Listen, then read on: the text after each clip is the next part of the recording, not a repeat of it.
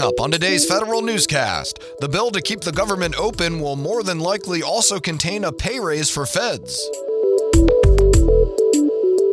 In analyzing the Defense Department's plans for the near future, the Congressional Budget Office says we're going to need a bigger budget. And after a long wait, there is now a nominee for the agency in charge of federal procurement. These stories and more in today's Federal Newscast.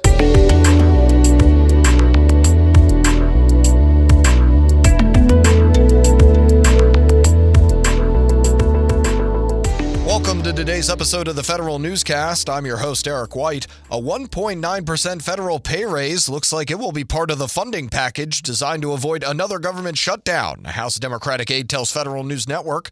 Senator Chris Van Hollen says he's hopeful too. It's unclear, though, if the raise would be retroactive to January 1st or not. Pay has been frozen at 2018 levels for civilian employees since President Trump finalized his plans for a pay freeze in 2019.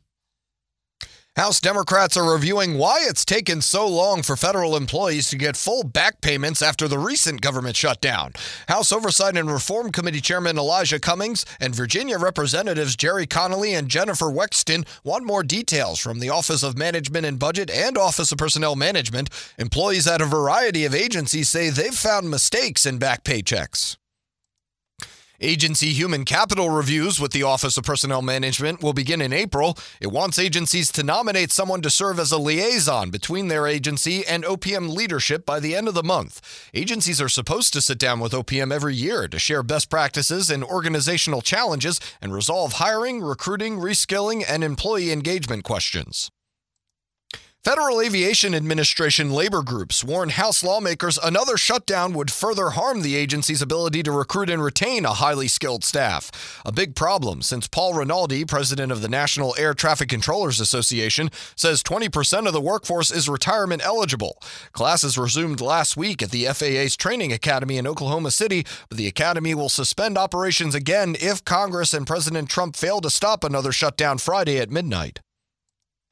In another shutdown-induced delay, NASA scientists will spend a little longer in a very cold place. Federal News Network's Tom Temin has more. It's the polar ice measuring campaign known as Operation Icebridge. It was supposed to start March 4th. Now NASA has delayed it until April 1st. But Arctic Today reports the 8-week project may be extended by 3 weeks to mostly make up for the lost month from the government shutdown. NASA uses a sensor-equipped Orion P-3 airplane and satellite data to measure changes in thickness of the polar ice cap. I'm Tom Temin. Democratic leaders in the House and Senate have called on the Government Accountability Office to study the 35-day government shutdown's impact on the Small Business Administration. Senator Ben Cardin and Congresswoman Nydia Velázquez have asked GAO to review SBA's communications with its lending partners before, during, and after the shutdown.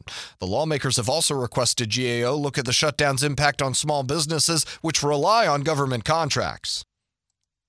House Veterans Affairs Committee Chairman Mark Takano reintroduces legislation to restore official time for Title 38 employees at the Veterans Affairs Department. The bill would help reverse a decision from VA Secretary Robert Wilkie last year, which banned official time for employees in certain medical professions. The VA Employee Fairness Act has support from 27 congressmen and 5 senators. Ohio Democrat Sherrod Brown introduced the Senate companion.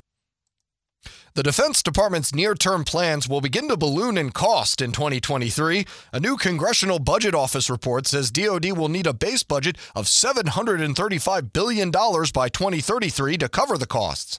CBO says items like military pay and growth of operations and maintenance costs, the Army's modernization goals, and the Navy's planned fleet expansion are the main reasons. 80% of the budget would go purely towards compensation and operations and maintenance. Military service members and their families across the country are dealing with mold and other issues in privatized housing. Federal News Network's Scott Massioni reports. More than half of military families responding to a new study by the Military Family Advisory Network say they've had negative or very negative experiences with privatized military housing. The study identifies issues with 35 different management companies and details problems like black mold, lead paint, faulty wiring, and poor water conditions. Military families are also reporting illnesses with lifelong implications due to poor housing conditions. The Senate Armed Services Committee is currently investigating the matter. I'm Scott Massioni. Former Air Force intelligence specialist Monica Elfriede Witt is charged with spying for Iran.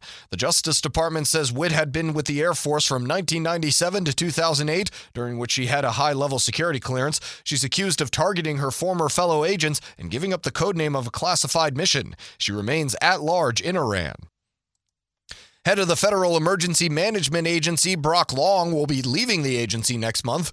Bloomberg News reports his deputy Peter Gaynor will serve as acting administrator. Since taking over the agency in June of 2017, Long has overseen the federal government's response to several disasters, like a series of hurricanes in the southeast and Puerto Rico and wildfires which scorched California. After more than 2 years, a new leader for federal procurement emerges. Federal News Network's Jason Miller has details. The Office of Federal Procurement Policy is one step closer to having a full-time Senate-confirmed administrator. President Donald Trump yesterday announced his intent to nominate Michael Wooten to lead OFPP. Wooten currently is the senior advisor for acquisitions at the Education Department's Federal Student Aid Office. If confirmed by the Senate, Wooten would replace Ann Rung, who resigned in October 2016. Wooten brings a mix of federal and state and local experience to the position. He served as the Deputy Chief Procurement Officer for the District of Columbia government and spent 10 years at the Defense Acquisition University. I'm Jason Miller. Two of President Trump's nominees to serve on the Merit Systems Protection Board clear the Senate Homeland Security and Governmental Affairs Committee. His third nominee withdrew from consideration. Committee Chair Ron Johnson says he will not bring the two nominees to the Senate floor for a vote until the White House names a third nominee. The Senate has until February 28th to appoint new members. That's when the term for current and lone board member Mark Robbins expires. And more than a dozen technology experts are coming to 11 agencies to work on a variety of projects over the next year. The General Services Administration names its next class of Presidential Innovation Fellows. They'll work on 14 different projects, ranging from incubating and regulating artificial intelligence and machine learning algorithms at the Food and Drug Administration to supporting digital transformations and modernization for the Marine Corps. You can find more information about these stories at federalnewsnetwork.com. Search Federal Newscast, subscribe to the Federal Newscast on iTunes or Podcast One, and follow us on Twitter. Our handle is @Federal Newscast. I'm Eric White.